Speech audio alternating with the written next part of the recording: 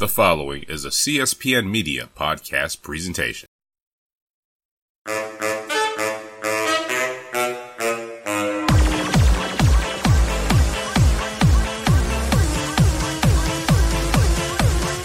me tell you about who deserves a shot at the United States heavyweight. Let's hear it. I'm the champion. I ought to know. You know, I've been sizing up guys since I came to WCW. And I think the one guy that stands out the most, the guy that I think has earned a title shot, El Dandy, I think you're a heck of a wrestler. You're a great technician in the ring, and you're a jam-up guy. Whoa. I don't see any reason. Wait a minute. El Dandy has been wrestling in the cruiserweight division here. Please. He's a great wrestler. He's a great wrestler, but my goodness sakes, it's 50 pounds Who are difference. you to doubt El Dandy? Because this guy's a serious professional. Well, let's talk about some serious contenders. How about hypnosis? Let's get thrown. Psychosis? Whatever. He's a great wrestler. You know.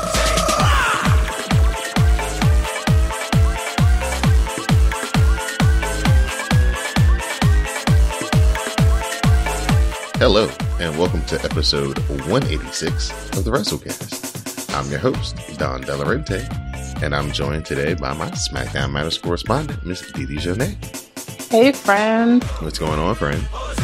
So much alcohol. Oh, so much alcohol. Are you going to do the white person's? Well, I had 2 bourbons, 3 shots of beer. No, here's what the white people do. No matter what you ask them, no matter when in the day that they've been asked, I had 2 drinks. All right. I had 2 drinks. You're taking over your 3 sheets title this week. Last week, I took it for 1 week. Oh yeah, it was real last week with you, and but this week it's all me. All right. And I have wine at the house. Distraction fitness game on deck. Yes. And we're joined by our color analyst, Mr. Magnum Prime. What's going on, Greg? What up? I refuse to let I-75 hold me down tonight. I'm here. Thank you. Glad that you could join us. And tonight, we're joined by some very special guests. We're joined by the gentleman from the Big Gold Belt podcast. So we're joined by the host, 2 Chainz. What's going on, bud? What's up, my man? Thanks for having us on tonight. Oh, man, thank you guys for making some time. And his 2 co-hosts, Mr. Jamal. Hello. Hey, what's up, bud? How are you? What I'm sipping on right now is this 2% milk. No ice. And you're welcome. Might I add, it's room temperature, so if he mistakenly falls asleep, that's right. Part of the plan. He's getting his 79 degrees. Y'all know about that. He's getting his Bob Backlund on. And their other co-host, Mr. Sellis. What's up, man? What's going on, family? How's it going? Good to be here. Oh, man, glad that you guys could make some time for us. Let everybody know kind of about, your podcast, where you guys can be found, and kind of what your vibe is as far as, your topics and, what you guys try to accomplish every week on your show. For sure. I mean, we've been together for about 3 years. We're out of the Maryland, DC, Virginia area. We are very much entwined with Nova Pro Wrestling. We do their podcast and frequently help promote and stuff. Very big on the independent scenes as far as going to shows, traveling and stuff like that.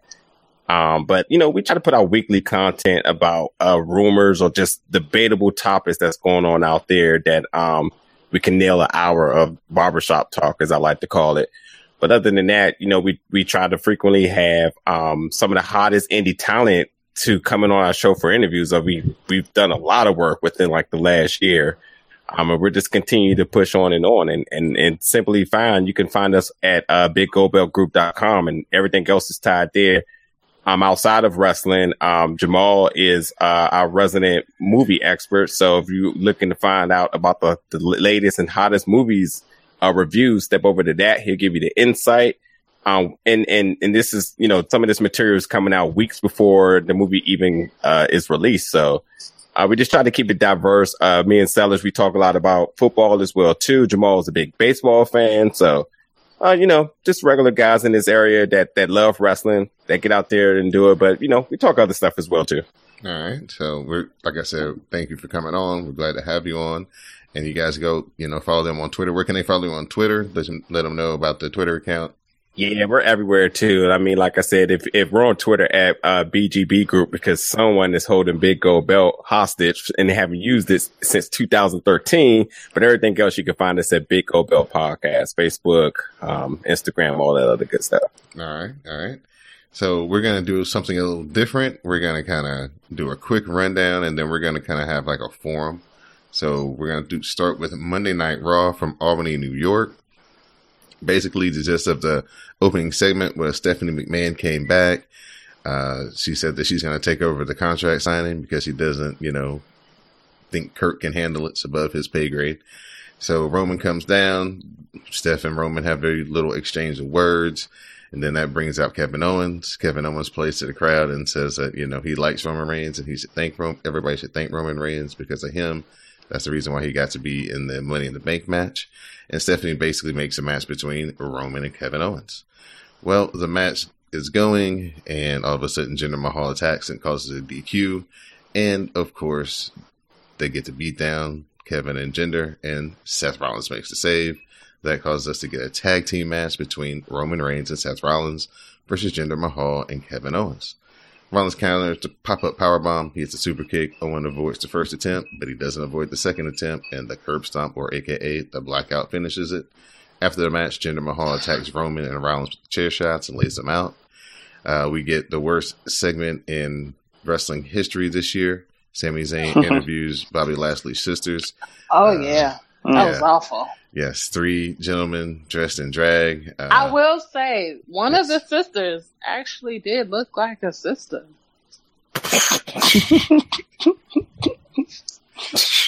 I was like, the other 2 clearly looked like men, but there was one. I was like, I'm going to charge that one to the drinks. I guess that's always. I said what I said. I thought that woman was a woman. I'm going to let you certainly charge that one to the drinks because there was 3 guys up there. No, I know there were 3 guys, but the first one could have been a woman, just a very ugly woman. I don't know if that's a good thing or a bad thing. Stevie Wonder would have sold 3 guys. No, that first one. Listen, I'm gonna send y'all visual cues because that could have been a woman. Oh Lord. So anyway, they make fun of Bobby Lashley. Bobby Lashley comes down. Of course, it all breaks down. Bobby Lashley beats everybody up in the ring. The worst segment that they've done in a while. Alexa Bliss gets interviewed prior to her match with Ember Moon. Alexa says that Moon only beat her because she was caught off guard. She had the element of surprise. But tonight, she'll be ready. Ember Moon versus Alexa Bliss. Mickie James sneaks in the ring. The ref catches her, sends Mickie to the back. Mickie then, gets taken out by Ember Moon. Bliss rolls Ember Moon up for 2. Bliss goes back to the arm, but Moon hits a knee strike in the Eclipse for the win. Finn Balor and Braun Strowman, they meet with Stephanie. She's taking over Kurt's office. They want a rematch with Ziggler and Drew McIntyre. Stephanie stirs the pot, and she makes a match between Finn Balor and Braun Strowman instead. Strowman crushes the apple in his hand and says he likes the competition. Did y'all see Finn's face, Dee when he crushed the apple? Like, holy shit. What is Stephanie trying to do? Yes, I did. Looking like a man. She's trying to break me. Baron Corbin versus No Way Jose. Greg, is this the part where you have trouble getting past every time? You said you had to watch Raw a few times before you got through it. Is this the part where you kind of lost your interest? Exactly, Mundo. No Way Jose hits Flatliner for 2. The roll up gets to 2. Corbin then he hits the deep 6 and it ended days. Baron Corbin gets to win. Chad Gable meets with Kurt Angle. They talk about him having to give up his office. Ziggler and McIntyre arrive. They make fun of Angle. This leads to Gable looking to man up, but Ziggler runs him down, so that leads to Angle booking a match between Gable and Ziggler. The B Team, my squad, Curtis Axel and Bo Dallas versus the Fashion Police. The B Team cuts off Fandango, and they hit the double team neckbreaker, and they get their 2nd win in a row. Then we get Nia and Ronda's contract signing. Stephanie basically stirs it up the whole time. Nia says that basically she won't be able to get the armbar on her because she's not like anybody she's ever faced before. Ronda says, oh, don't worry, I will. I'm going to take her title, and I'm going to take her arm. Dolph Ziggler versus Chad Gable. German suplex follows, and Gable gets a 2 count. Ziggler cuts off Gable, hits a super kick, and gets the win. After the match, Ziggler and McIntyre, they lay out Chad Gable. Natalya versus Ann Brooke versus Liv Morgan versus Sarah Logan. Money in the Bank qualifying match. Sarah Logan hits the running kick for 2. Logan then posts Dana. Natalya hits the running lariat and a sharpshooter, and she gets the win. Elias takes credit for the record WWE stock price. He plays a tune and says it's great to feel love, and then buries Albany, and Bobby Roode arrives. Bobby Roode versus Elias. Bobby Roode hits a net breaker and heads up top. Elias cuts him off by crouching him. Drift away gets Elias the win. Then our main event, Braun Strowman versus Finn Balor. Balor hits a drop kick and heads up top. Braun cuts him off and the power slam follows. Braun drops the straps and hits another power slam, and Braun Strowman gets the win. So we'll start right there. We'll let the guys from the Big Gold Belt chime in. I want you guys to talk to me about how each one of you guys feel about Braun Strowman. So we'll start with the hosts, 2 Chainz. What are your thoughts on how do you feel they've used him in the last 6 months? And what do you think that, the future could be? Or what do you want the future to be for Braun Strowman? I was hoping I got to talk about Bobby Lashley. Okay, well, we'll get to him. Braun's been misused since, I guess we'll go maximum term here, 6 months. I mean, I think Jamal said something interesting about this a while ago, but it's just one of those type of things. He's supposed to be your top guy, and he had a tag match at WrestleMania. And since then, I mean, he had all this momentum of being a monster to compete with Brock Lesnar, the Beast. That never manifested. Both of them has lost momentum on that. Are we even invested in him at all? I mean, is he a face? Is he a heel? I guess he's just literally the new age giant, where he's just a big figure for kids to be excited about. So if I had to rate him on like a momentum level, he's like a 21 speed Huffy right now. And I guess that's good in some cities, but not in all. All right. Mr. Sellers, I'll let you jump in. So my problem with WWE and building characters when they have these what I call projects is sometimes they build them too quickly or they take too long to not build them at all. And kind of like what 2 Chainz say, they kind of built them in a way where they have not really, built them at all and never really gave him a big pay-per-view title match, not even a mid-card title match to even try to develop his character. Compared to somebody who I love, The Miz, where he's basically by now a Grand Slam champion, what I call a first ballot Hall of Famer. And I think Braun has the capability and the potential to be a big-time superstar. But sometimes when you have the Roman Reigns effect going on or the Daniel Bryan effect where you don't know how that Braun Strowman can match up to those two, it kind of messes up the progress of his character. So at this point, it's like a wait and see, but sometimes you have to wait and see too long. It ends up becoming a Snitsky character where nothing really happens and it's just the size it's going to waste. All right. And Jamal, I'll let you weigh in. I agree with what Marcellus is saying, but to put it shortly, Braun has been the subject of many false starts where you think that he's getting going and then they cut the rug from under him. They start him again and they stop it again. And then for whatever reason, they sprinkle the seeds for Strowman versus Lesnar. It never happens. And then he has his WrestleMania moment with a 10-year-old kid who has to ditch the belt because he has an algebra test. This isn't the Strowman the monster that we need. This is like, goofball Kane and Daniel Bryan territory, but he doesn't have the history of being the monster that Kane was. So hopefully Strowman's at his best when you actually feel that he's going to rip something impossible apart. And I hope they get back to that and soon. All right. G-Money, how do you feel they've been using Braun Strowman? Well, definitely incorrectly, but I don't even think it's been really start and stop with him. I don't think there's really been a push at all. I just think they kind of realized that, hey, here's a guy. He's over with the fans. He gets reaction. That's good, but we'll just keep him there, just right where he is. Keep him stagnant. The fans, they'll still cheer. They'll still want to see him. They don't really want to put him in the active program because it's not like they're doing anything with him. Let's say with what they're doing with Roman Reigns or even with Seth Rollins. It's just like Braun's there. They gave him a nice big trophy, but he has no big time impact with the brand right now. That's my opinion. All right. Miss Didi Jonay, you want to weigh in on Braun Strowman, or I'll let you take the very next question? I would say I agree with everybody. Greg is correct. They don't really do anything with the popularity that he has. All right. I'm going to start you off with the next question, Miss Didi Jonay. Okay.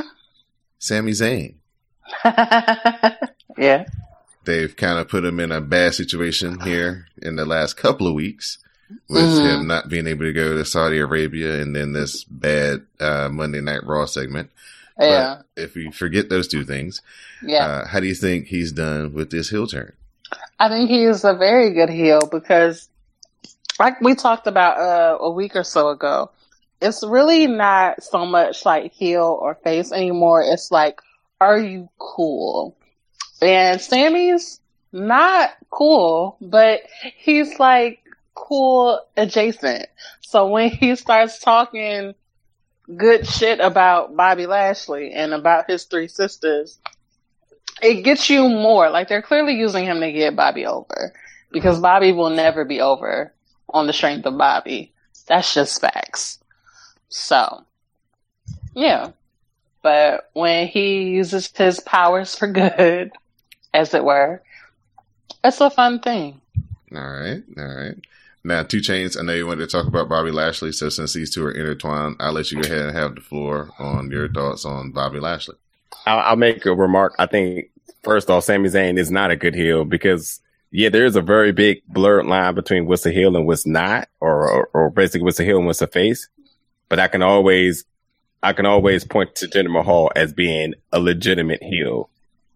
Gets tons of heat no matter where he's at, which we talked about some time ago. If you think about Jinder Mahal's story, he's pretty much the American dream. Go out, reinvent yourself, do the time, and work on your craft to come back and be a champion. I mean, that's what anyone should do. Yet, because of this color of his skin and how he looks, he's a heel, and people legitimately don't like him. And I think he probably is the best heel in WWE right now, outside of the Miz, who's just on a whole nother level of everything. And I think Sammy is just like you said, he's cool, but I just don't perceive him as being a heel. But yeah, okay. So the Bobby Lashley thing. Now, it's not that I have a problem with Bobby Lashley because I think his theme is ultimately good, and I think that's going to get him over. Because themes get people over. Because Bobby Roode obviously hasn't really done much since he came to the main roster, but it's been overly popular because his theme is. So people's themes can tend to be bigger than who they are. My problem is the internet being upset with the fact that that the angle that WWE took with this segment, with pretty much them being men dressed up as women, as some people was butthurt about this because it's a sensitive topic. All of a sudden, it's just like, and then it's the whole idea of perceiving guys beating up women, like all this story I'm seeing online, and people forget the fact that these are just angles and storylines. And then Bobby immediately addressed that they were men under the costumes or whatever. Although it was a really bad segment, I just hated the fact how sensitive people are about the whole segment. Yes, it was trash, but it shouldn't have people in the uproar talking about they're not watching it no more because of what it was perceived to be. And these are actually the same people who saying that they're mad at John Cena and Nikki Bella for faking their relationship in order to get viewership for Total Bellas. Like, people forget this is what wrestling is. It's about selling. It's always been about selling. I think that people noise, just forget about it. I think that noise comes from people who aren't wrestling fans. If you've been a wrestling fan your whole life, you pretty much have made the deal a long time ago that this shit is racist. It's sexist. It's everything right. that there right. is. And, if you're going to stick with it and, you're going to have to overlook some shit. So for us, this pops up on the radar and it's like, yeah, we see it for what it is because we watch it week in, week out. We know that they're not going to have any physicality with actual women in there. So they had to do something creative, right? So that's the creative that they came up with. Now, if you're just passing by somebody's TV and you're over on a Monday night and they're watching it, then you may have a totally different view because this is not what you come to every week. So I think it's more outside chatter than the people who actually watch wrestling on a consistent basis. Yeah. That's just my thought on it. So let me get the other guys involved here. So Jamal, I'm going to get your thoughts on Dolph Ziggler and Drew McIntyre. These two guys have come on the scene. It seems like Drew McIntyre has kind of rejuvenated Dolph Ziggler. What do you see the outlook for them? Kind of your thoughts on this group the last month or so since they've been together? I think if you don't come as a package deal already, it's an experiment that'll probably last the summer. Whoever the bigger heel is will turn on the other, and then the victim will go face, and then they'll go the separate ways. I'm not convinced that as a tag team that they're going to last any more than, maybe WrestleMania next year, probably earlier than that. I'm thinking Royal Rumble before the WWE completely buries this product and they need to go and have their one-off match against themselves. They did it with Cesaro and Sheamus and then brought them together, and they'll probably do that bit again, and they've done that time and time again in the past. So it's a cute experiment. It gives them something to do, but ultimately I don't think it amounts to anything. All right. And then Celis, I'm going to get your thoughts on the other tag team that's kind of new on the horizon. Looks like they're trying to get a push. The B team, Curtis Axel and Bo Dallas, the creative that I personally push for on Twitter for months, that they should make these guys something. So what do you think about these two guys? And once again, I agree with you. I really love them. I think they're very charismatic, where they actually end up being big faces over than heels, what they're trying to be, right now. Mm-hmm. I just think this is another one of those stories where, and we even mentioned this on our show, earlier when we recorded, NXT takes time to build a lot of stars, and sometimes something doesn't happen where it doesn't click when it comes to the main roster.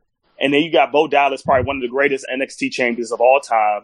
And even Curtis Axel, who when he came out, with the official name change after Michael McGillicuddy, you thought he had something going with him because that theme that he came out with seemed like it was very powerful.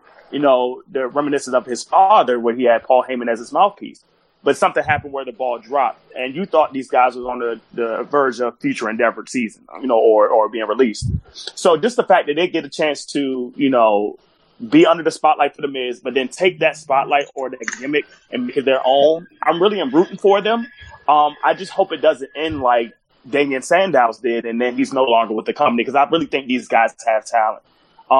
But I am rooting for them. I don't know if they'll ever get gold, but you want them to see them do real wrestling matches and not just gimmick matches, because these guys do have talent in the ring, and all matches don't need to be about comedy if they have talent. Right. All right, now I'll open this one up to everybody right now. So this guy seems to be the hottest star in the sky right now on Monday Night Raw on a consistent basis. It's none other than Seth Rollins. The people are behind the Burn It Down. He's got the curb stomp back, and looks like sky's the limit. So, Mr. G Money, I'll start with you. What do you see, in Seth Rollins right now that, kind of has changed, or, his outlook for the summer, man? It's so difficult to kind of forecast for the summer, because down the road, you got to ask the question, okay, what's going to happen with Brock? How are they going to have that transition of power if he does, in fact, go back to the UFC, whenever that takes place? I know he's got to deal with the suspension or whatever, but I mean, Rollins definitely should have another run again with the championship. He's the best performer on the Raw brand right now. He's definitely over with the fans. His mic skills have improved. He just needs an interesting program. Gender might be that guy for him. Who knows? It's because, he's one of their best heels right now. So I would really like to see him in the Universal Championship picture again. But time will tell. All right. Miss Didi Jonay, your thoughts on Mr. Seth Rollins? I love him. And he's consistently is giving entertaining matches. And I feel like, and I could be making this up, I feel like he's purposefully aiming to be match of the night regardless of where his match lands in the evening. And I appreciate that. Give me a show. All right. 2 Chainz, your thoughts on Seth? CrossFit Jesus. He does what he does in the ring. Never disappoints. All right. Jamal, your thoughts? Seth Rollins is an unmitigated bore, and it's impossible to sit through in matches. I find it tedious that they give him so much time. You almost find yourself waiting for a commercial break so that I can go to the bathroom. But Seth Rollins is the type of character where you think that on some distant alternative universe he could have been great. Now I truly believe that he's just cashing paychecks to support his mortgage. This is amazing. Good for him. That's a hot take. You are. That's Sam. a hot take. Goddamn. I can't. This is amazing. This is why Sam is not on the podcast right now, because you are the same person and you will not be at the same place at the same time. This is amazing. Oh my God. Celis, your thoughts on Seth Rollins? One thing I want to add what Greg had. Yeah, I think Seth is great, but the problem is right now he's the top person on Raw, but he doesn't have your top title. And this is another, transcendent conversation I can get into at a later time. But, even though Brock Lesnar is your Universal Champion, you never see him. So everything is being booked through your mid-card title. And I really think it should be about the number one title. So if he's your top performer, if he's putting in your best matches, night in and night out, if he's your main eventer, he should be competing for that top title, not making your secondary title relevant where you have those people like maybe a Chad Gable or maybe a Curtis Axel if they was in, singles, or Bo Dallas if they was in the singles run. They should be building up that title. But that's just my personal opinion. But he does, great night in and night out. But if he's your best match and your opening match of your pay-per-views, that's kind of bad for the rest of the pay-per-view to follow. Yeah, for sure. All right, now we're going to talk some ladies here before we talking to some final main event guys. So, Miss Didi Jonette, I'm going to start with you on this one. The Sasha Bailey thing, on again, off again. On again, off again, friends again, not friends again. Do you still care? No. It's run its course. Like, if it wasn't going to end up in Bailey putting the brakes on to Sasha, then it didn't need to happen. All right. Any of you guys want to weigh in before I get into some of the other lady competitors? Don't care about Sasha and Bailey. I forgot they were still a thing. That's the truth. It's dead to me. All right. So we'll talk about Ember Moon, since she's the new face in the place. She's looked pretty impressive here the last couple of weeks since her debut. So 2 Chainz, I'll start with you on this one. How do you feel they've done with Ember Moon? She's getting a chance here at the Money in the Bank. The Eclipse is impressive. So, that's definitely going to be over for a while. But how do you feel they've done with her character so far? Just need more time. It's nothing to really sample. It's not enough to make an analysis on right now. I mean, it hasn't been, her debut before the shakeup was about the only thing that I really cared about thus then. So we'll see how she handles at the pay-per-view. But right now it's just, I don't think there's nothing to talk about. It's just like, we just have to wait a little bit. Okay. I'll open this one up to Jamal and Celis on Alexa Bliss. She's was a champion for quite a while. She lost the title, but she's right back in the mix as she's a member of this Money in the Bank match again. So either of you guys or both of you guys just kind of weigh in on what you think about Alexa Bliss and her run. Mo, you can go first. I think Alexa Bliss is one of those mixed bags where who's going to show up on a night-to-night basis. In some instances, she's been really great, making the best of a bad situation. On other situations, she has not shown the ability to improvise and pull herself out of the gutter, and have absolutely Hindenburg on television. We used to talk about one of the worst segments on TV. She was definitely a part of one of the worst ones last year. Yep. And it's certainly not all her fault, but as the person that's driving the segment, she has to shoulder some blame for that. As far as her role as women's champion and now not, because Nia Jax is, it's great because she's still not being left out of the shuffle. She's still pretty relevant, and she's not being mired by like a dead weight of Bailey versus Sasha 29, because that just is a feud that won't die. And just to add to that, I mean, if she wins the title again, just say like in the next 6 months, I think this will be a 3-time champion for her. And when you think of somebody of, a women's wrestler, being a 3-time or multiple-time champion, you have to think, is she one of the greatest women performers of all time? And I really can't give her that yet, just based on what Jamal said sometimes she's great, but sometimes she's in, the worst segments of all time. So it's really like a hot and cold. I wish it was something more consistent with her if you're going to push her to be that top girl. But it just may come to a point where I may fall out of love with her because it's just not relevant to me anymore. It's not impressive. All right. We're going to shift over to Ronda Rousey. Now, we thought that the whole game plan was we're going to take our time with Ronda. We're not going to put her in anything that she's not ready for.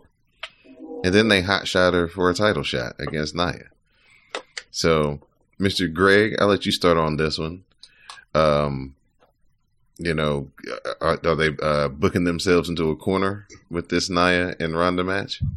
Yeah, they're definitely booking themselves into a corner. But I mean, what in the history of Vince McMahon have led you to believe that he was not going to just take his brand new toy out as soon as possible and just let the whole world watch him play with it?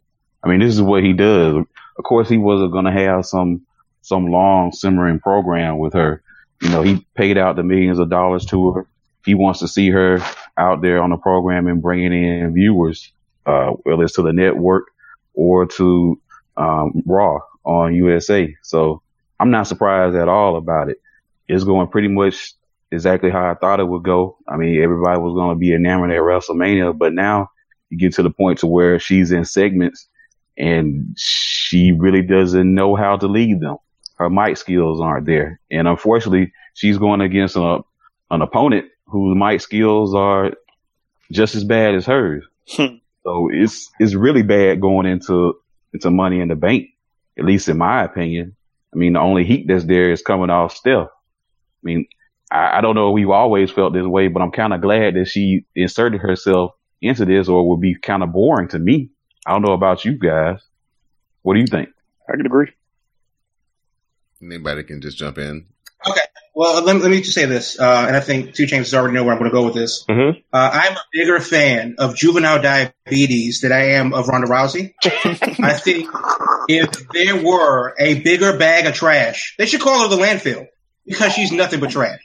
I think that the sooner not all bad. that if they get this experiment out of the way and they get the rusty hanger out, shine it up real nice, and abort this damn thing, the better. But the bottom line is that we're stuck with it. Unfortunately, one bad night at the club will haunt us for the next 9 months. Okay.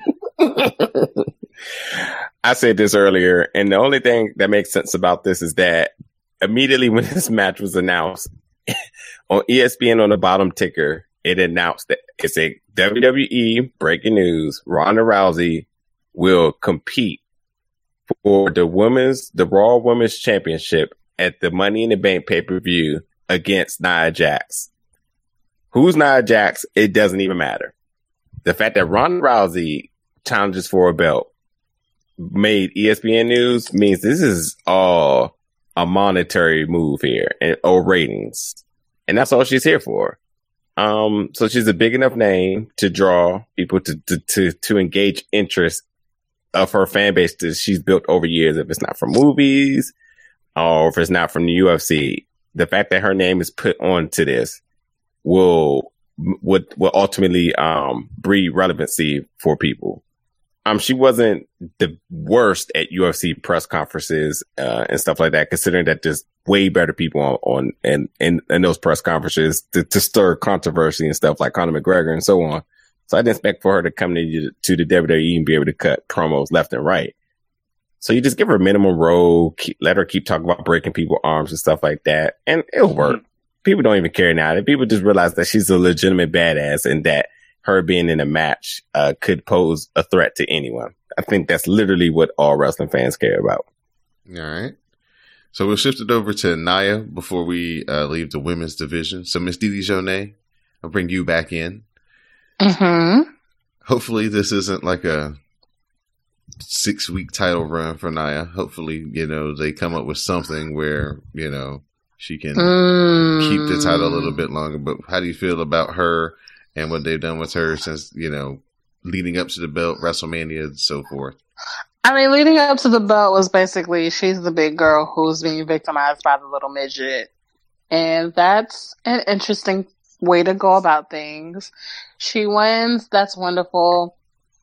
She randomly decides to challenge Ronda, and it just doesn't really make sense. And she explains herself, and she says basically she's doing it for the attention because she knows that Ronda gets that ESPN attention, and this is the way. If she beats Ronda, then she gets that attention, and it's just not realistic. So it's just more like it's basically like a reversal. Like, we've already decided that this is what we're going to do, and we're going to put it on Nia that this is why this is happening, but nobody really believes that Nia would do that. So it's just like, okay, this is a kayfabe life. We just have to go with what you're telling us, even if it doesn't make any fucking bit of sense. Got it. Cool. All right. Yeah. Anybody else want to weigh in to jump in on Nia real quick before we move on? Unfortunately, Nia has gotten the short end of the stick because she had a WrestleMania moment, and then she's, I guess, the heel in this situation. I don't really know what to make of it, but it's, you know, it's the longest month of her life, apparently, and she's, you know, went from a very, very, very high to a very, very, very low, wrestling that bag of trash next month. All right, so we're Well, could I add one more thing to that? Oh, yes, sir. Or just pose the question. I mean, is this leading to her basically being like her relative? Is she going to become the corporate champion of the women's division? This is where it is heading. Is she's going to be the heel? I can easily see it setting up for that. I don't think Ronda knows how to be a heel.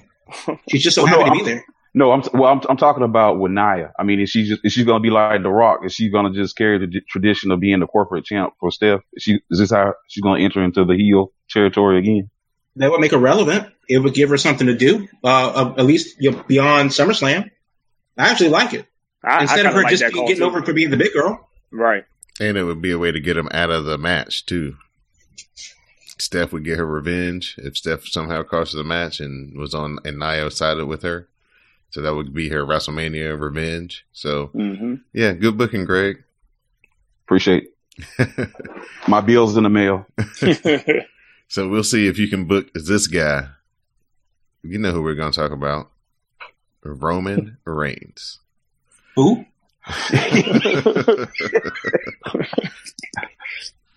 So I'll let Selly go first. He hadn't said anything in a while. Sellis? Oh, man.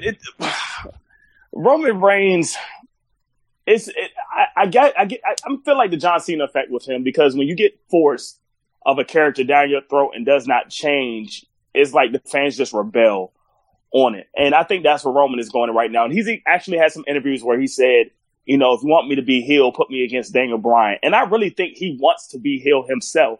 But Vince has that, you know, demand that what Vince wants, Vince is going to get. And he wants Roman to be that guy as the big face, as like a Cena 2.0. But sometimes, as even as CM Punk has said a long time ago, when you're yourself just turned up a little bit louder, you know, that's when your real person or your real gimmicks per se come out and you're your best at your character. And I think if Roman gets allowed to do that, he doesn't need to talk. He just needs to be like, I don't care. I know I'm good and I'm going to be good. Just let me do what I do. If you have that type of gimmick on him and book him that way, he'll be much better. Other than that, the way that Vince is trying to do, you know, even though that formula has worked for so many years with different, you know, people or characters, sometimes you got to switch it up a little bit and maybe just go in a different route. You know, times have changed. 1996, 98 is not the same it is in 2018 or even probably 2020. But I just wish that, you know, they would let Roman be him, let him be that heel, see where he can go, and maybe fans would naturally respect him, not necessarily like him, just to see how his character grows. All right. 2 Chainz, I'll get you in on this one. Your Roman Reigns commentary. I think I'm about to make a hot take. What you got? This one's neighboring Jamal's neighborhood here. I forgot to bring this up to him on the show and even off the record. But I don't know if any of y'all been paying attention, but during NXT shows, people have been re-showing back up. The Revival showed up at NXT, and so did and so did the Fashion Police, which is something we've been talking about for a long time. How some people really need to make an appearance back down on NXT to try to get their stuff together. Roman is so lost right now in everything that they're trying to do. First of all, Cena made the best point ever to him. If you want to be the big dog, you're going to have to cut a promo. He still, with all the investment and complete WWE backing, still can't do it, is a huge issue. To this point, dude, he needs to go down to Full Sail every single week and work his ass off on his mic skills and figure out who he is, because this whole superhero thing isn't working. He doesn't even get no pop for his finisher. People want him to be a heel. I don't think that's going to breed success. Obviously, the face isn't working.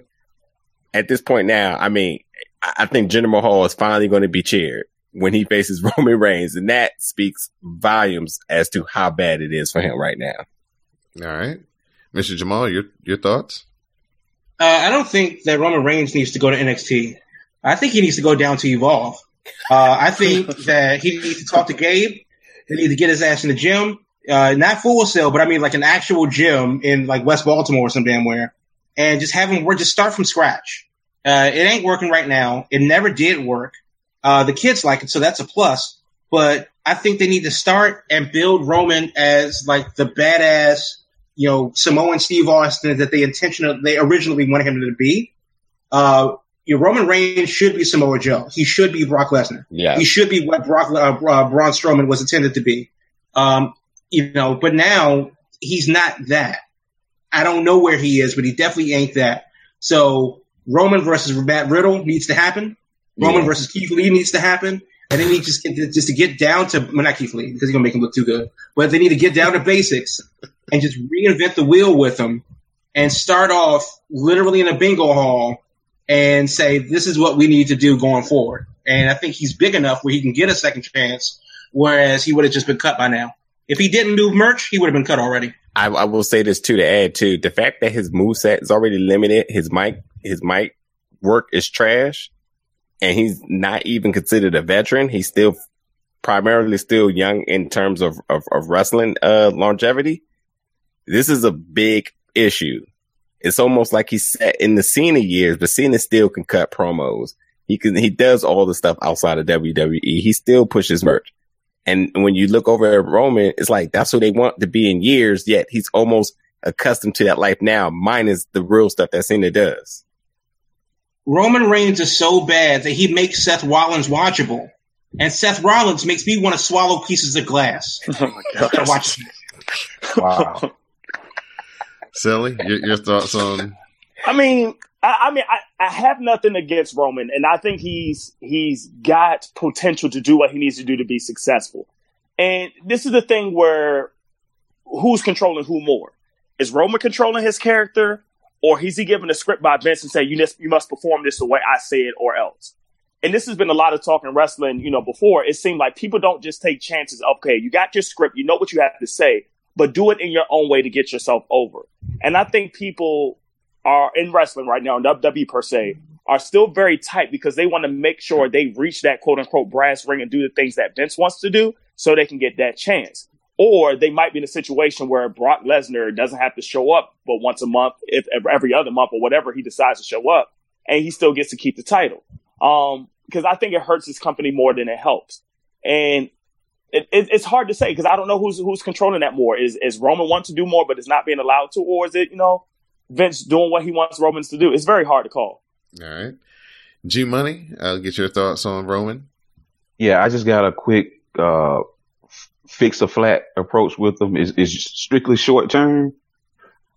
Get rid of the damn Superman punch. Send them away for 6 weeks, which I know they won't do.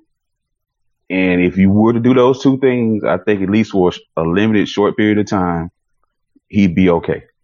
He still had those major issues where he's got to work on his promo.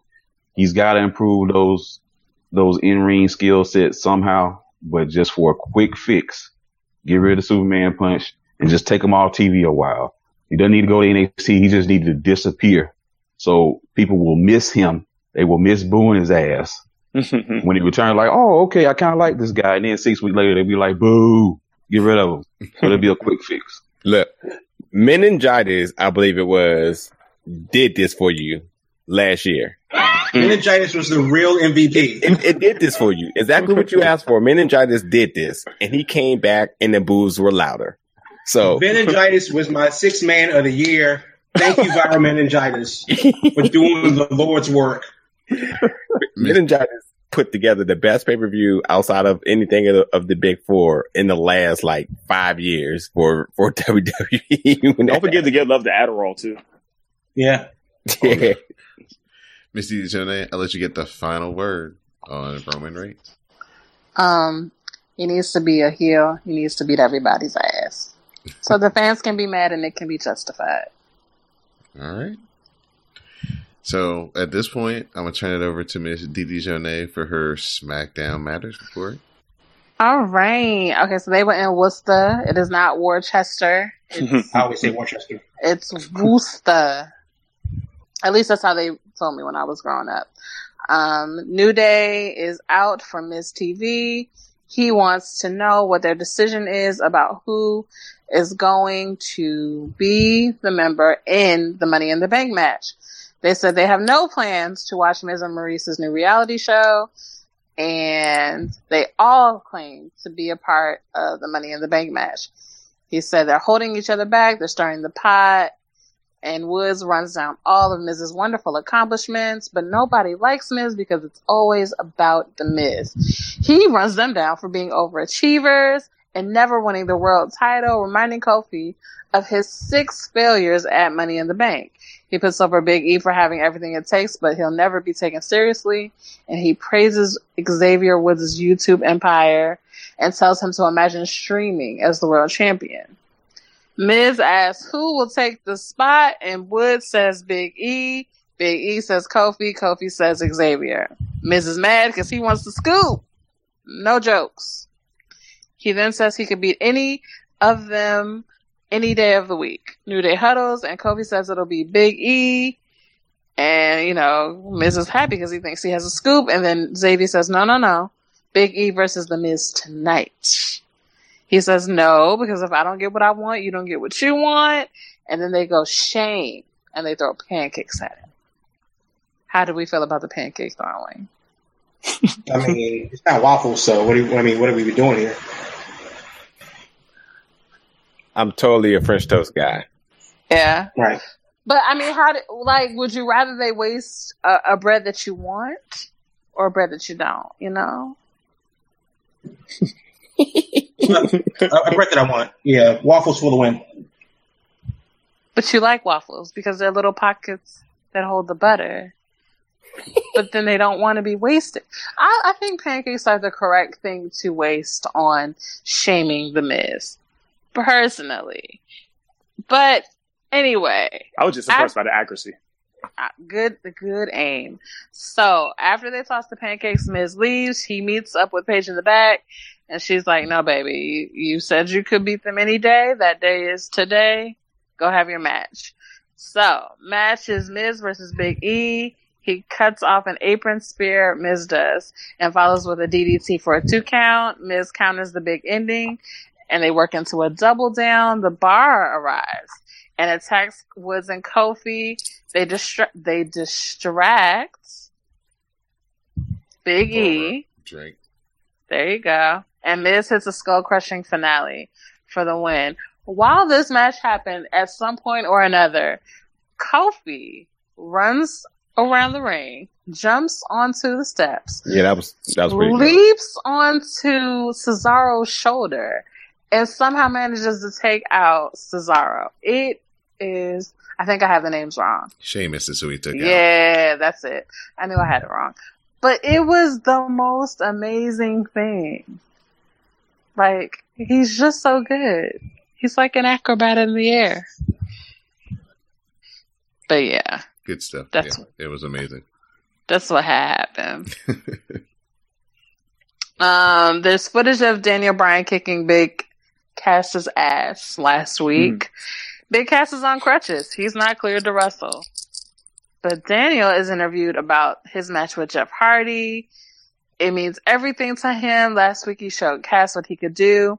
He hypes his match with Jeff later tonight. Daniel Bryan puts over Jeff big time, but says he loves the challenge and will tap out a legend later tonight.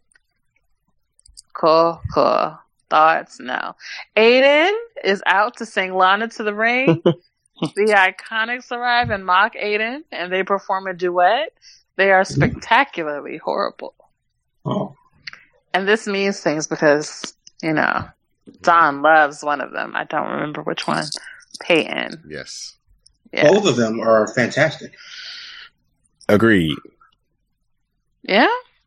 Yeah, and Australian. So that's a plus. I do know that they're Australian. Agreed. And I do love Australia. And Australia will kill you with little to no effort, because that's what Australia does.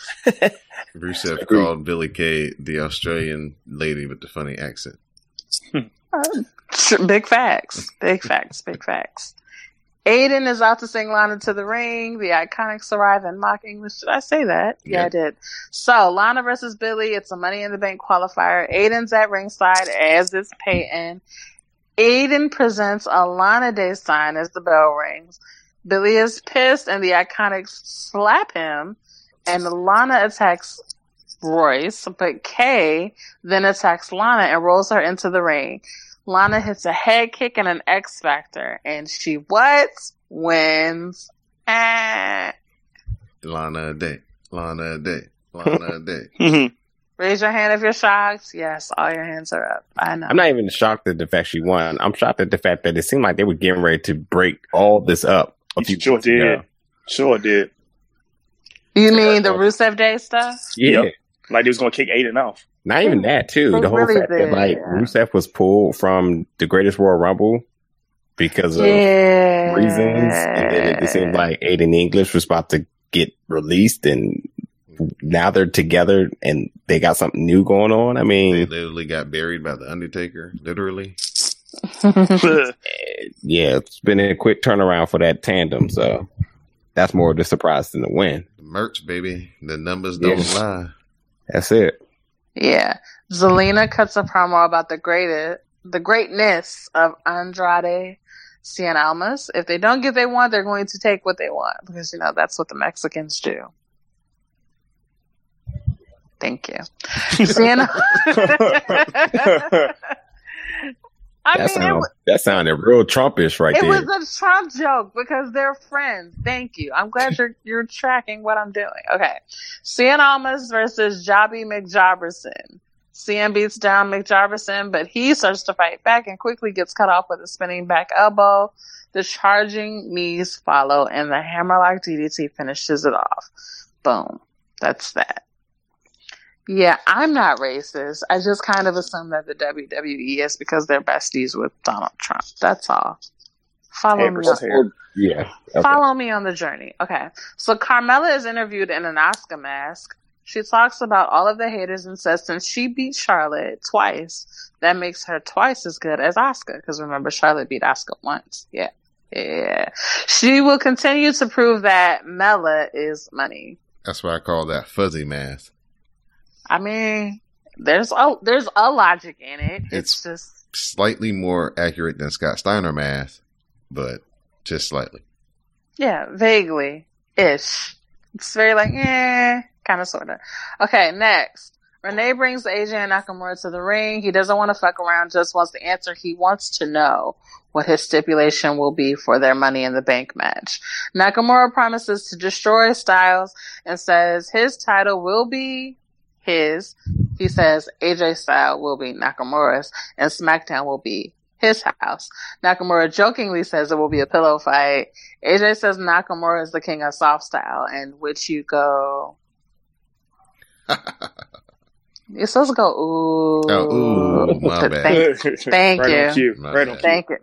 You got there. Nakamura says AJ jokes because he's weak and just wants to give him a knee to face. AJ says Nakamura can't beat him when it counts, which is why he takes cheap shots. And he says he doesn't care anymore. He goes to leave, but they brawl to the floor. AJ dismantles the announce table, but Nakamura attacks with a chair. Then they head into the crowd, then back to ringside. Nakamura cuts him off with a chair shot, and then he does a nice little pose. He starts counting, teasing a last man standing match. He then slams AJ off of the announce table and lays him out with a Kinshasa. Nakamura counts again, this time getting to 10. Nakamura confirms it. Their stipulation will be a last man standing match. The Good Brothers. Wait. How do we feel about the last man standing match? It better be the end of it. We don't want to see it anymore. Make a conclusion. Oh, good luck with that. Good luck with that. Anybody else? That's it? Just me. Yeah, I've never been a fan of AJ Styles, and Nakamura hasn't been the same since 2007. Since 11 years ago. Yep.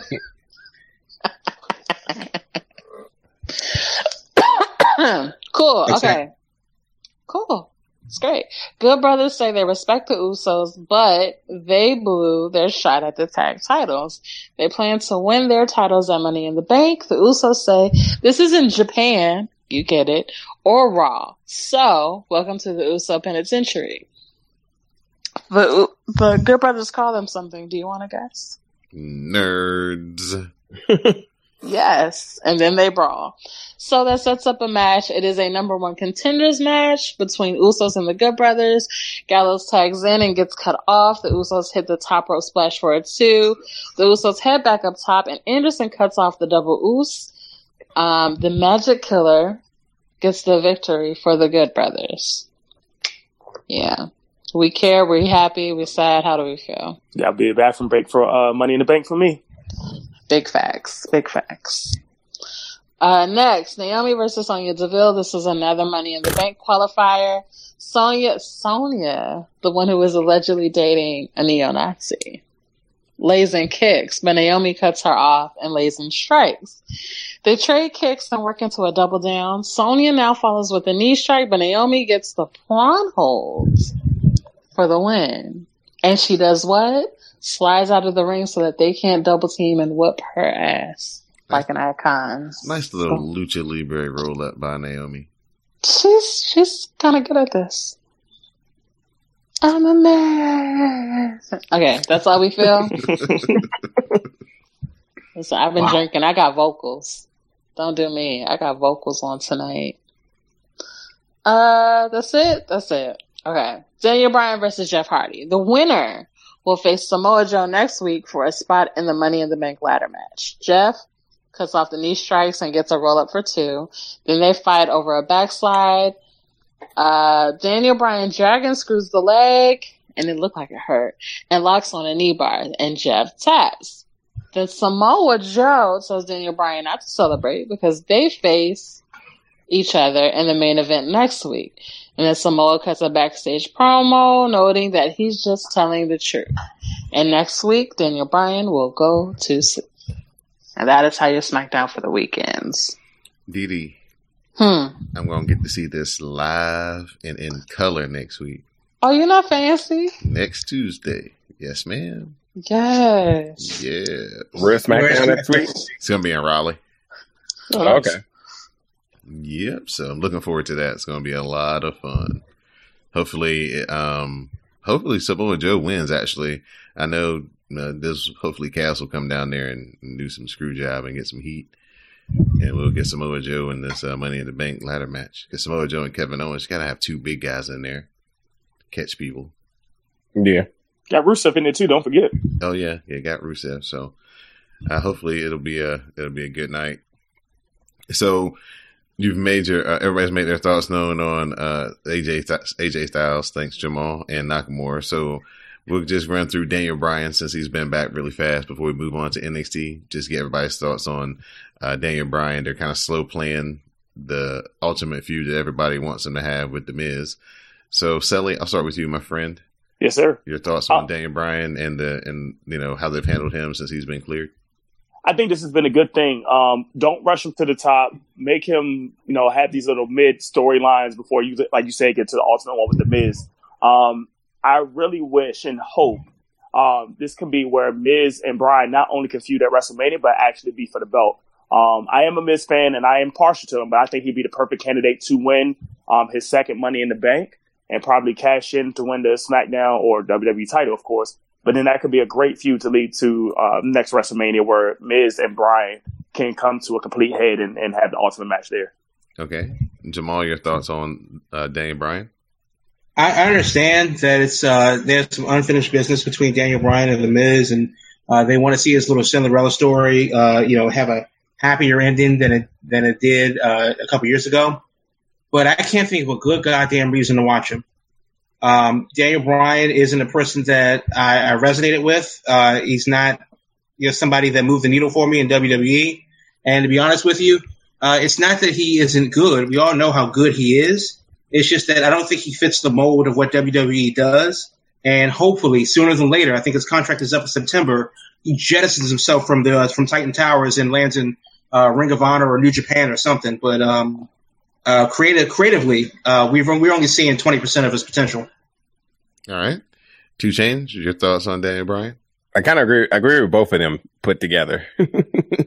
Sincerely. All right. Miss Didi Shonay, what do you think about the way they've used Daniel Bryan since he's come back? It could be better. Yeah. I don't have deep thoughts about it. Oh, Jesus. Don't drop the drink. It wasn't a drink, it was scissors. I was about to have to go to the emergency room. I need you next week. I know. All right, yeah. Okay, so yeah, it could be better.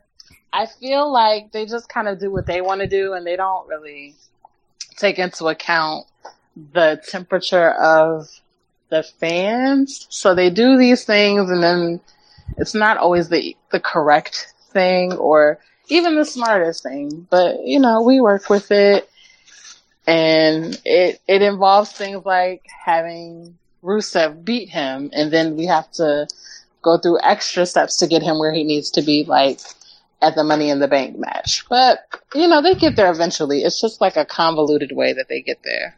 All right. So I'm going to just go through NXT really quick for this week. We had TM61 defeat Heavy Machinery as they used a cradle with the feet on the ropes again, so establishing their heel turn. We get a pre-taped interview with Bianca Belair. She claims that she's the hottest woman in the whole division, and she plans to keep proving it next week. We get an EC3 video package. Then Lacey Evans defeats Kairi Sane as Lacey Evans catches Kairi Sane with a knockout punch as Kairi Sane was leaping off the top rope. Kathy Kelly catches up with Johnny Gargano and Candice LeRae. Johnny has on a neck brace. He teases that he has made a big decision and he doesn't want to do it, but says it has to be done. Following last week's big win, Oni Lorcan and Danny Burch feel like they've earned a title shot. Then backstage, the Undisputed Era gets promo time, and they say that Pete Dunne, Oni Lorcan, and Danny Burch were lucky. O'Reilly blames Dunne for giving two nobodies a chance to shine and says he wants to beat Danny Burch one-on-one. Then we get Velveteen Dream and Ricochet versus Lars Sullivan in a handicap match. The Dream tags in and double teams follow. Ricochet hits the springboard 450. The Dream then turns on Ricochet with the rolling DVD. The Dream calls Ricochet pathetic, and then he starts screaming at him that he's screwing him. Dream then leaves, and Lars hits the freak accident and puts Ricochet away. Next week, we get Shayna Baszler. She's going to defend the NXT Women's Championship against Dakota Kai. Dakota says that she's wanted this title shot for years, and getting the chance is her dream. Shayna arrives to scare Dakota and runs her down, telling her that she has no chance. Dakota Kai says, "We'll see about that," and Shayna is confused by this. Johnny Gargano and Candice LeRae come out. Johnny has a neck brace on as they make their way to the ring. Johnny and Candice, they get a huge reaction. Johnny details the last attack by Ciampa and that he left on a stretcher, and his body reminds him of that attack every morning. He says he's been doing this his whole life, but he's realized something, and that he has to think about his future, to think about their future, and he has to ask himself, is it worth it? The injuries have added up, and it's taken a toll on his family, his friends, and his wife. Johnny rips off the neck brace and says it's worth it, and then he calls out Ciampa as Candice begs him not to. Ciampa says he's coming to the ring, and if Johnny is still there, he will finish this. Refs arrive to try to stop this, and Candice is trying to talk Johnny out of it. Ciampa tells Johnny to be a good little boy and listen to his wife. Johnny refuses to listen and looks to rush the ring, but Ciampa knocks Johnny back to the floor, and Johnny knocks himself into Candice, and she's down, and the refs call for help as Ciampa exits looking worried. So, of course, Candice LeRae is like all knocked out. They got the EMTs coming out, put her on the backboard. So, good way to end NXT, continuing the Tommaso Ciampa is the meanest man in wrestling angle right now. So, good stuff. So, you guys, I guess, are big fans of NXT? Oh, yeah. How do you feel about this Undisputed Era kind of reign that they've got, since they've got all the belts right now, kind of looking like a mini NWO mixed with the Bullet Club right now? You guys liking that? Or you think that is just kind of dead end creative that, you know, they're going to eventually have to do something different? That's a good question, because I feel like it looks good right now in NXT, because the NXT demographic is very similar to what ROH is. But if you want to make that to a bigger level, which always we got to look forward to when it comes to Raw or SmackDown when they get elevated, how is that going to look then? I'm just not sure how it compares, because if you bring him on Raw, once again, going back to the Brock Lesnar debate, if he's still there, are they going to be competing where they're going for, okay, they got the tag team and just IC, or is one of them going to try to compare for or compete for Universal Championship? If you put them on SmackDown, it might be better, but they might get lost in the sauce, because right now you still only have 2 hours and you have so many characters that don't get on the show every week. For right now, it does fit what NXT does, and maybe this will be a time where they can just ride out NXT for a little bit before they see how they develop their characters within NXT, and then when they become individualized, that might be better progressions for when they make it to Raw or SmackDown. So I don't want to look too early at it to see what their future is. I definitely want to respect for what they're doing right now, and it's good for NXT. Hope they can continue to build during the summer. All right. Jamal or 2 Chainz, you guys, any thoughts on Undisputed Era? I like them. Their theme is amazing. And I wouldn't compare them to anybody else, though. I don't think that they're a full-blown clique like the NWO or any offshoot. I don't think that they are like the vigilante run-amok that Bullet Club is. It's so new and it's still fresh, and we're still able to be surprised because it's so new, that I think that they're in a good place at NXT right now.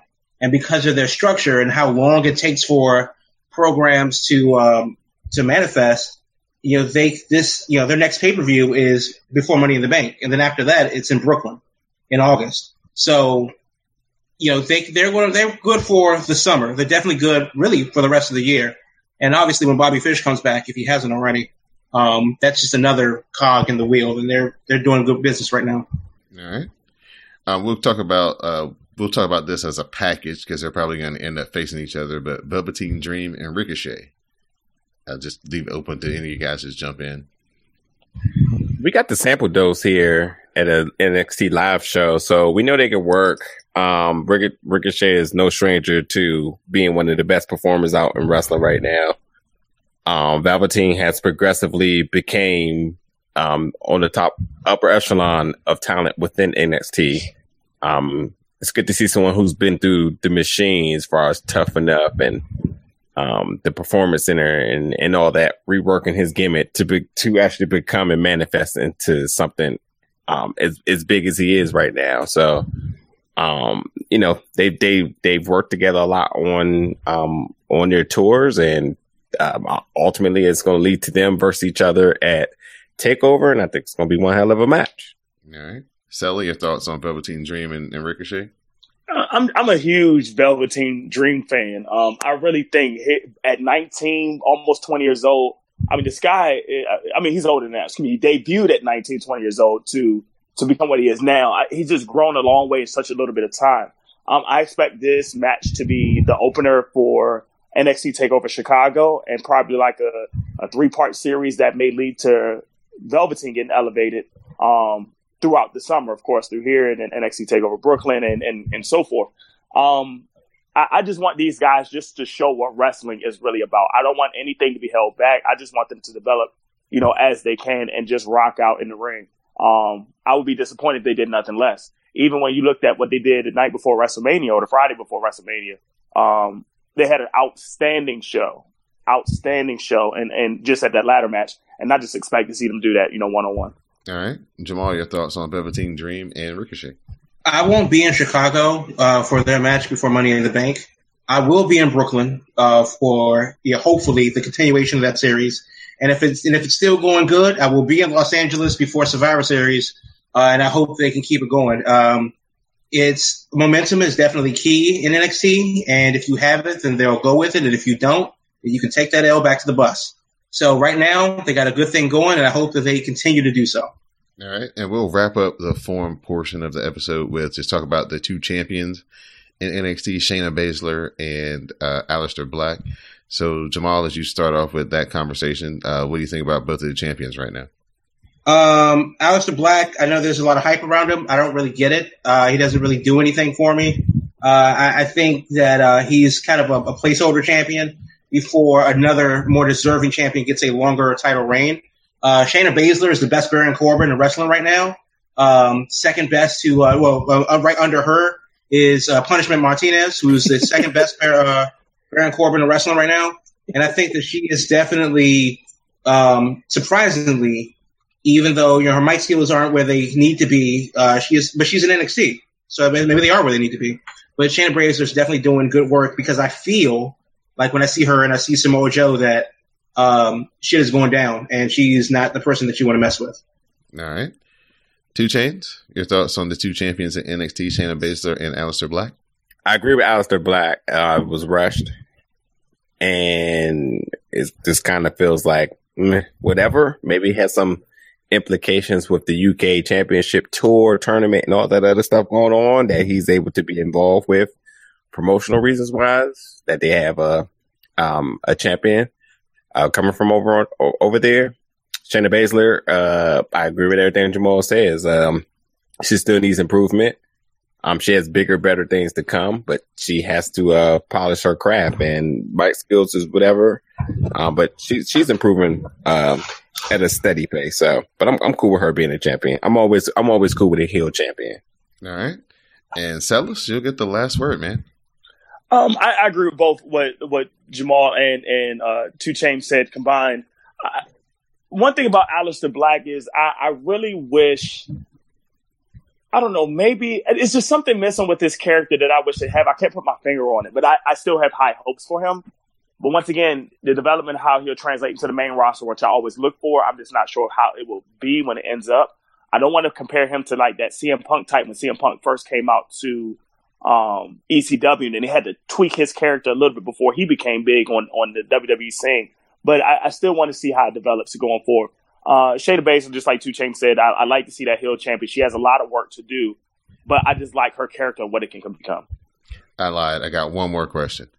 What do you think this match is going to be, the stipulation between Johnny Gargano and Tommaso Ciampa at the next TakeOver in Chicago? What type of match do you think it's going to be? I think I already read the spoilers, what it is. Oh, no. We live the kayfabe life here, no spoilers. So all right, well, it's going to be a last man standing. Throw us off this scent. Yeah, I mean, that's the only thing that makes sense, honestly. I mean, considering that what their matches are and how brutal they are and everything, the last man standing seems to be the definitive, place to end it. I haven't looked at any spoilers myself, but I would love to bring back an I Quit match. I would like to see what that would be if that can happen. I think it would be a perfect scenario for this. It might go 40 minutes, 45 minutes, but just to get somebody to say I quit at the end of this match will probably be the ultimate way to end it. I heard an idea that I liked from another podcast. I wish that this could be the first NXT Hell in a Cell match. Just because the feud has kind of warranted it. They're, brutal enemies. He's stretching them out, his wife and everything like this is, Well, it is going to be in Chicago, and there is one particular stipulation that is very synonymous with Chicago, and that's what it is going to be. Gotcha. So stay tuned to NXT for the next couple of weeks, and that'll definitely will be announced. So at this time, we're going to open it up to the guys of the Big Gold Belt podcast so they can give their thank yous and shout outs. So we'll start with the host, 2 Chainz, your thank yous and shout outs. I already talked too much. I'll let Jamal handle it here. All right. Well, personally, I'd like to thank Faye Jackson for and the good people of Twitter for combining both of those things this morning. It was a good time to be alive. I also like to thank my mama. She knows exactly what she did. Happy birthday! And seriously, thank you guys for having us on. It's good to talk wrestling. Full disclosure, I haven't watched Raw in about 18 months. And your descriptions of Raw and SmackDown remind me of why I will never continue to do so, because the best of the Super Juniors is the best thing going on in wrestling right now. And of course, thank you to anybody and everybody that has ever listened to a word that I've said on the Big Old Belt Wrestling Podcast. And hopefully, if you guys are up here in the Northern Virginia, DC area, you come through and see us do a podcast live at the Nova Pro event. We do the pregame show, the kickoff podcast. It's a good time. So again, thank you to you all. Thank you for everybody. And thank you, Faye Jackson. You know what you did. All right. And for me, just thank you guys for coming. I believe you guys are from Carolina, right? No, we're all over the place, man. I'm from North Carolina, and Dee Dee's in DC. Greg's in Georgia right now. Sam's in Texas. Okay, yeah, you guys are all over the place. But I'll just give shout outs to everybody for where they're from. I do have family in North Carolina, so definitely a huge shout out for North Carolina. Charlotte is like my second home. But I just appreciate you guys having us. Always a good time to talk wrestling with good people. You guys got a great show, so thank you for having us. Thank you. Shout out to them Carolina Panthers real quick. I mean, are we even going to even mention how great of a year we about to have? Yeah, we didn't get no Super Bowl bid. The Falcons got one and the Saints got one, but it don't even matter because they're not even going to be in it. So we're going to win both of those inside their home, and that's going to be the icing on the cake. But no, seriously, hey, thanks for having us on for sure. We always like to embrace the debate and try to give our abstract views on wrestling and stuff like that. Again, like to mock what Jamal said earlier, definitely if you're within our area, come to our local home promotion in Nova Pro. They're bringing in some of the hottest talent all over the world. And a lot of these people, next move is NXT. So get a chance to be up and close and personal as they're still putting in the hard work before they end up making it to WWE when they're kind of, get marginalized into their system a little bit. But I mean, on the indies, while I love it, it's very personal. They're still hard working, trying to make a name for themselves. And Nova Pro is putting together some of the best matches out right now. Very, very family friendly. Bring your kids, all that other stuff. And then, come chill with us as we get you guys prepared for the show as we do the pre-show and stuff like that. So, all right. So again, check those guys out live. You can check them out on Twitter and Facebook as well. And at this point, Miss Didi Jonay, I'll open it up to you for your thank yous and shout out. Shout out to our guests. Shout out to the chairman. Shout out to Samuel. Shout out to Mel because Mel always gets shout outs. Shout out to Happy Hour. Yeah. You're in DC, right? So we expect to see you in June. Whiskey. See me in June. What happens in June? The Nova Pro show, man. We gotta get you in there. It's in DC or is it like? It's in Northern Virginia. It's in Annandale. Annandale. It's like. Oh yeah, she's definitely from DC. She ain't crossing the river for nobody. If it's not metro accessible, it's not. It is. It is. Yeah. Yeah. But you gotta cross the river though. We gotta talk about that. I mean, if I can get to it on the train, I'll get there. All right. That's a commitment. I'm down. Shout out to that. Yeah, those are all my shout outs. That's it. All right. I'd like to shout out the host of the Big Gold Podcast, 2 Chainz, Jamal Nasellis, for coming out and joining us this evening. I'd like to thank my SmackDown Matters correspondent, Misty Dijonay. I'd like to also thank Greg Magnum Prime for joining us tonight. Give a big shout out to Sam. Hopefully Solo is as good as I think it's going to be. Big shout out to the chairman. Shout out to everybody who was joined us for WrassCast and SmackDown Matters this past week. Please go to www.cspn.us. Support the sponsors. Click on Amazon. Don't wait till the last minute. Get your dad something cool for Father's Day. Don't buy him a tie, a pair of socks. Get him something that he really wants.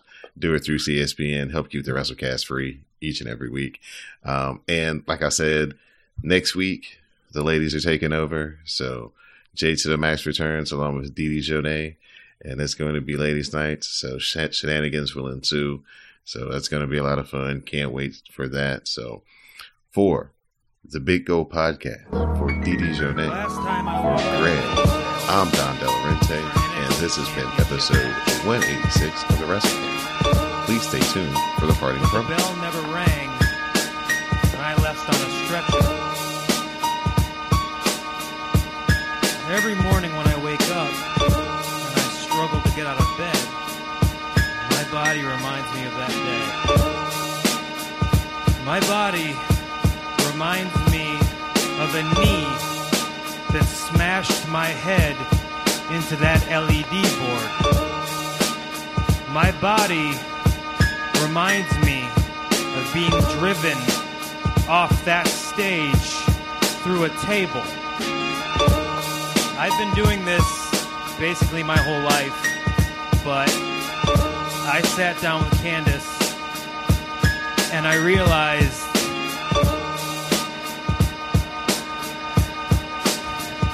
it's time to start thinking about my future.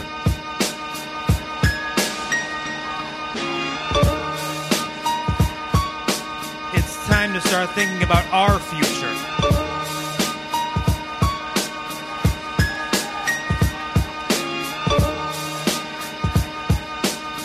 need to ask myself, is it worth it?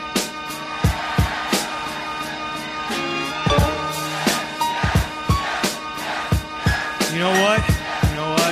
Yeah, it's worth it. Tommaso Ciampa!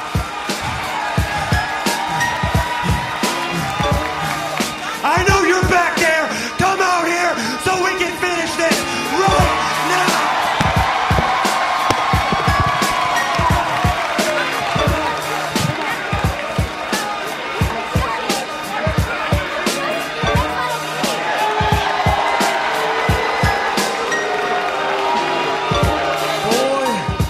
Boy, I'm going to walk to that ring right now. And I swear, if you're still standing there, when I get to that ring, I am going to finish this.